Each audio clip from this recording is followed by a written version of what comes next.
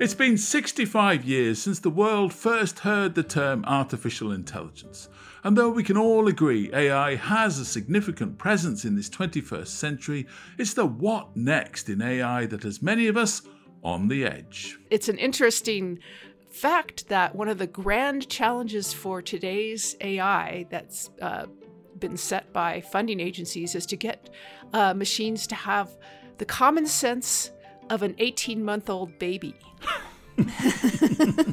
That's Dr. Melanie Mitchell, a leading expert in the field of artificial intelligence and cognitive science. She unpacks why we're still very far from the once idealised house-cleaning robots and autonomous vehicles. The problem of creating intelligent machines always seems to be harder than we imagined. And one of the reasons for that is that we are quite unaware of our own intelligence, the unconscious part of our intelligence.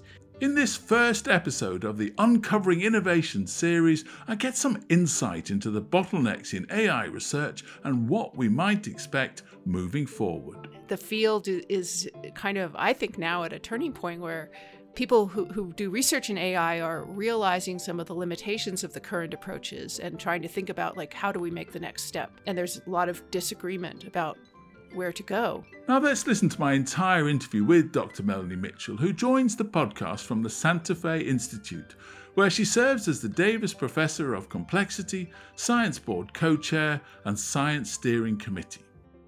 Dr. Mitchell, thank you very much indeed for joining us for this session of our podcast. Thank you very much. Oh, I'm happy to be here.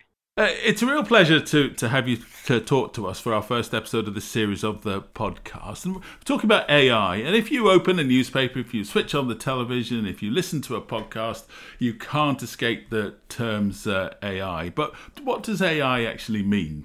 AI is a remarkably hard term to define. And that's because it keeps changing its meaning over time.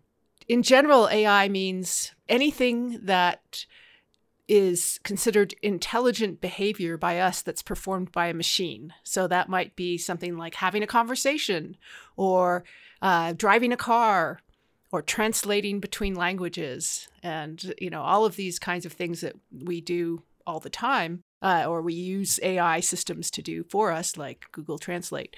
But, we don't have a good definition of the term intelligence, even for people.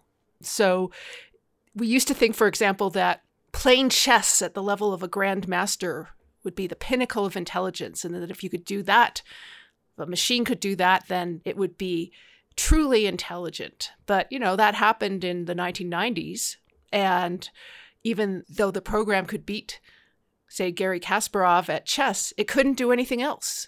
So it seemed that playing chess was no longer considered to be real intelligence or to require real intelligence. So this is why the term keeps changing. But, more recently, we've had systems that are much more capable at doing the kinds of things we call intelligence. And so that's why you see AI all over the place. Do you think the aim is for, people talk a lot about general intelligence, don't they? They almost want a machine to be like a human, to have all round, if you like, intelligence. Is that the aim?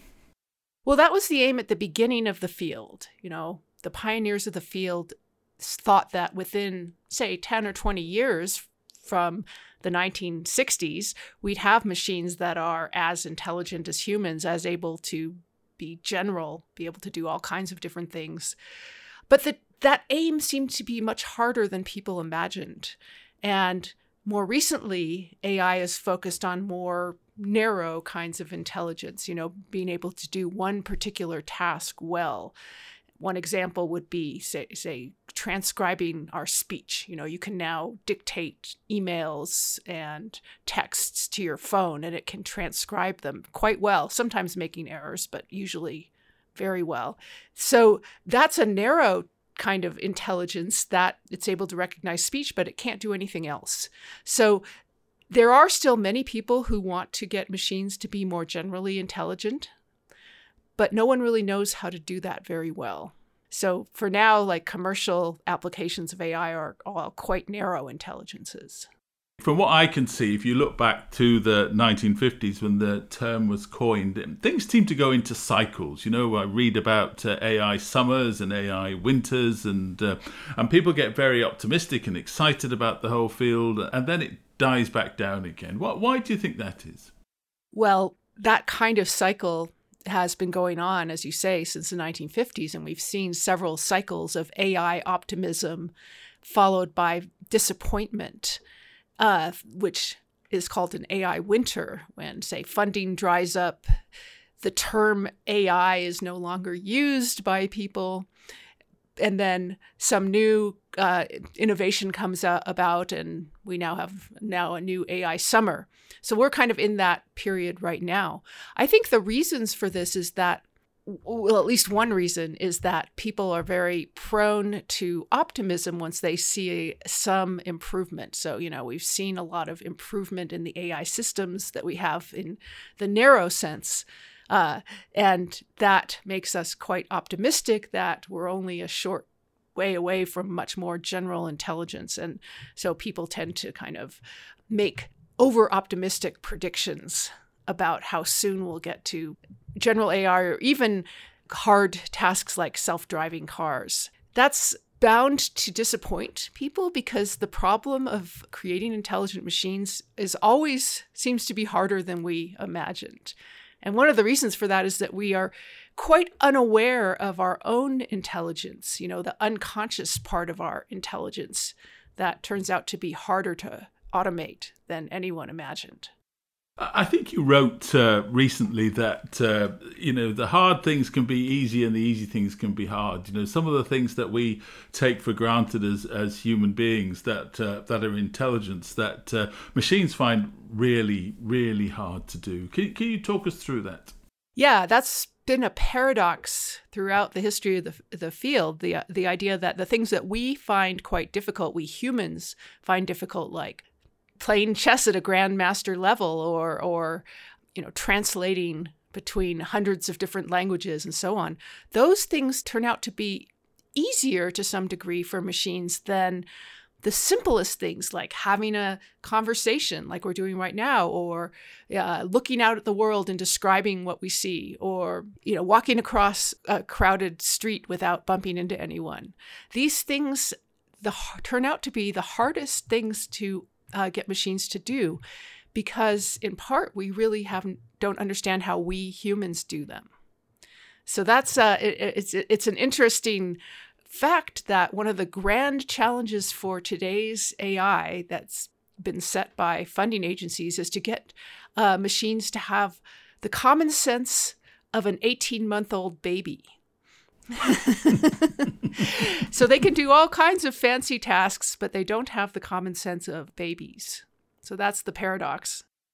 I wonder when you think about it, I wonder if we get too hooked up on the expressions, and that we try and give machines or computers sort of human emotions and human capabilities. When do they actually need that? I mean, because a lot of the frustration that's been in terms of general intelligence, but there have been great advances, haven't there, with more intelligent machines, their ability to process data and so forth, and you talk about speech recognition and facial recognition and the ability to see complex data patterns. So are we kind of barking up the wrong tree, do you think?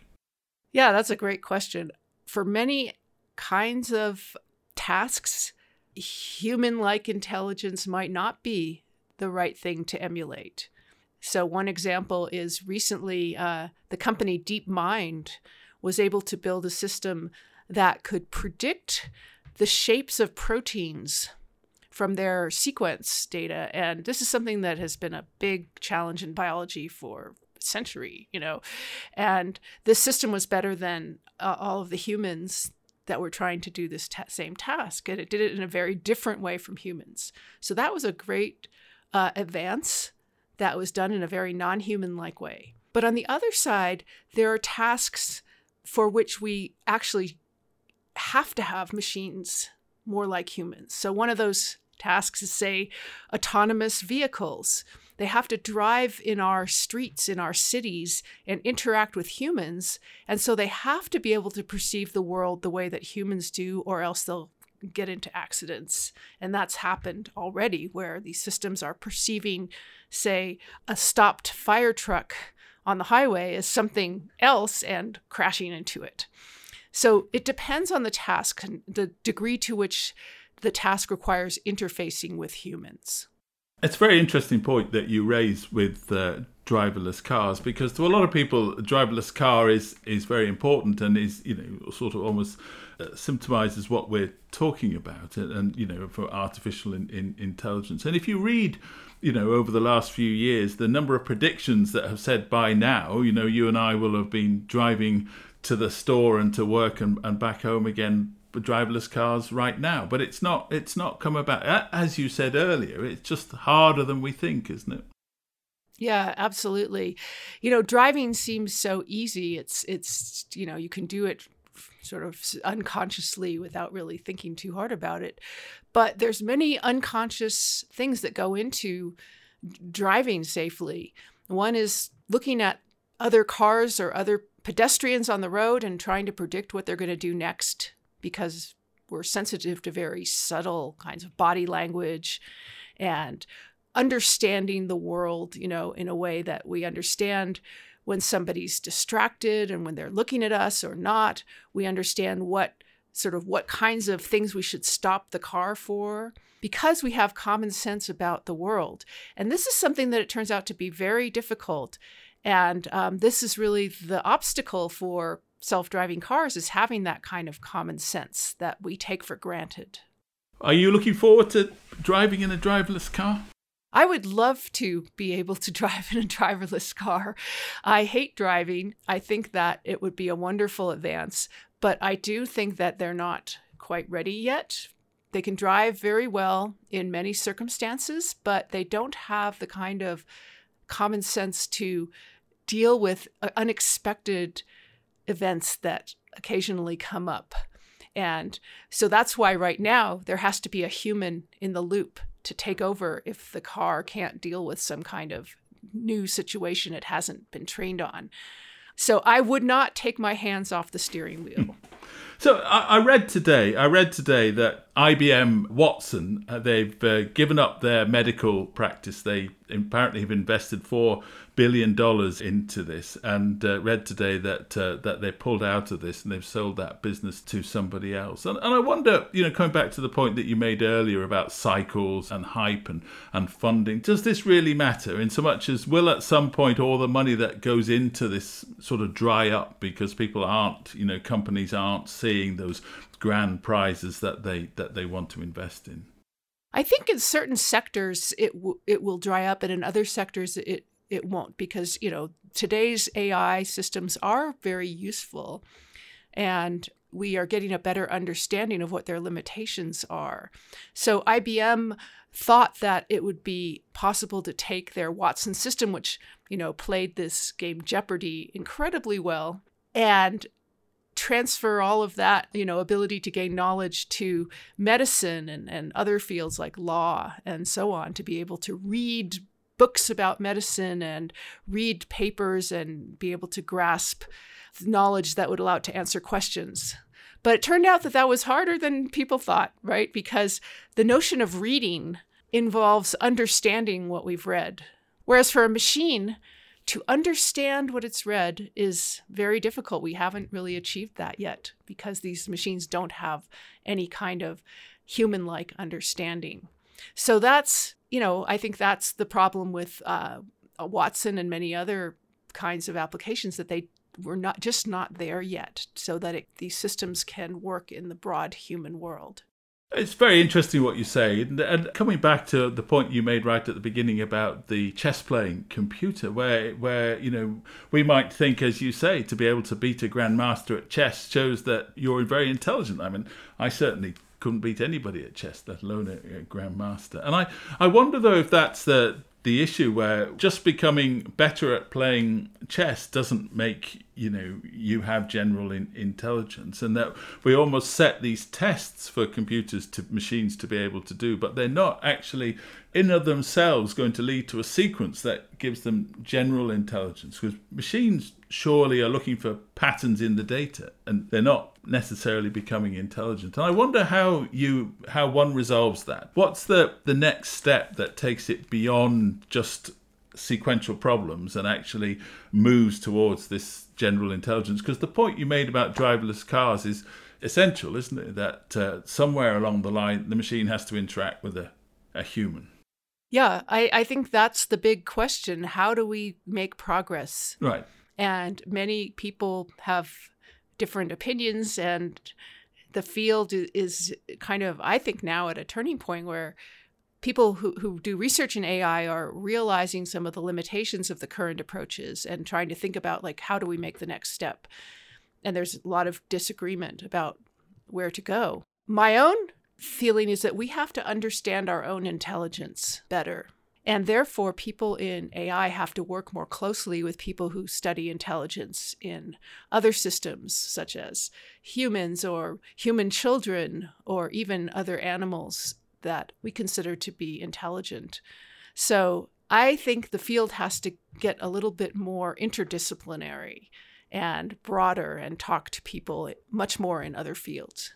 What do you think the next breakthroughs are likely to be in, as we said, we've seen machine learning, we've seen facial recognition, and what do you think are the next things on the horizon? Well, I think the current kind of systems we have that maybe aren't generally intelligent, but are very good at picking up patterns and data, as you say, can be applied in many domains. I think they can be applied in, say, healthcare, but not autonomously, like, IBM imagined Watson would be, but rather in kind of collaboration with a human to help humans. I think, another term people use is instead of artificial intelligence, they use augmented intelligence. So another kind of AI where the machine is meant to augment human intelligence, not replace it. And I think that there will be many breakthroughs in that area, especially perhaps in assisting scientists who have lots of data and are looking for patterns in that data that can help them understand what's going on and apply it, like we saw in protein folding. So I think there will be breakthroughs in that area. When we talk about AI, most of the time we talk about breakthroughs and we talk about benefits and we talk about certainly economic benefits. But there's been a lot of people are worried about the sort of ethical questions that AI raises. What do you think are some of the main issues there? So the ethical issues are huge and quite broad. They range from things like how autonomous should we allow our systems to be in making decisions, for example, in using weapons. There's a lot of military applications of AI that we might actually worry quite a bit about, or making decisions about, people's lives, like should we give this person a loan, or should we hire this person, or should we send this person to prison? And there are algorithms that are being used to make these decisions that can be quite biased because they've been given data to learn from that itself is biased. For example, that might have some gender or racial biases or other kinds of subtle biases that people using the algorithms aren't aware of. One of the most well-known areas in which people have seen biases is facial recognition, where the facial recognition systems we have are more accurate on people with lighter colored skin, partially because of the data that they've been trained on, and also more accurate on males than females, and have other kinds of biases. And if those systems are being deployed as they are, for instance, in airports, in surveillance, in identifying, say, potential criminals, this can cause a lot of bias and actually exacerbate inequalities. So this is a big problem in the field.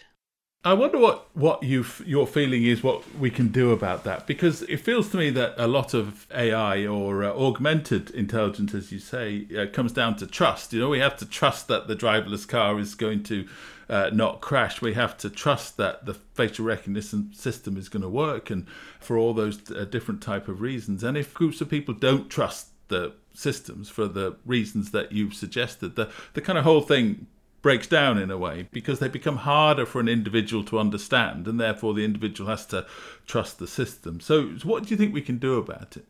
That's $1 billion question. And I think one of the problems is people don't really know how we can sort of fix these systems. In computer science, in general, there's a notion of verification of programs, which is a way of actually mathematically proving that a program is going to do what you want it to do. We don't have that yet for AI. I think that's something that we have to put a lot more research into, is how to actually evaluate these systems and to show that they are trustworthy.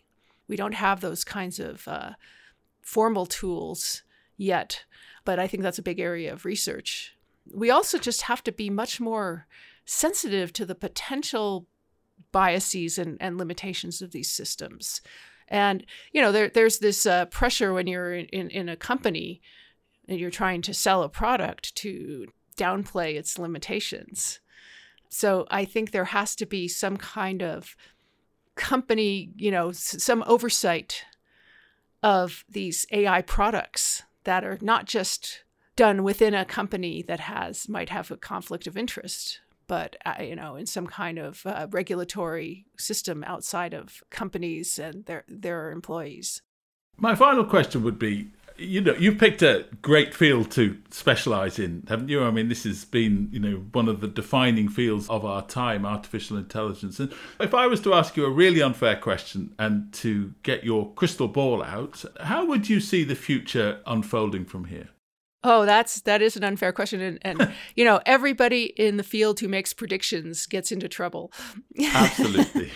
I would say that we will see a continued cycle of these AI summers and winters as we get more and more ambitious about how to apply AI systems. I think we will see some governments waking up and starting to regulate some of these applications. I think there will be a lot of breakthroughs, especially as we understand better and better the science of intelligence in general. I'm hoping the field would become more of a science and less of a sort of pure engineering enterprise. But if you ask me, when are we going to have general intelligence? When are we going to have robots like we see in movies? That's not going to happen in my lifetime, I believe. But it's very hard to predict. I don't see it. I think it's possible in principle, but then there's the question of actually, do we want that? Do we actually want to create such systems? And, what benefits will they have and what harms might they cause? And I think that's something we really have to grapple with. Dr. Mitchell, thank you ever so much indeed for taking the time to talk to us today. Really appreciate it. And that's a great note to leave it on. So thank you very much. Thank you.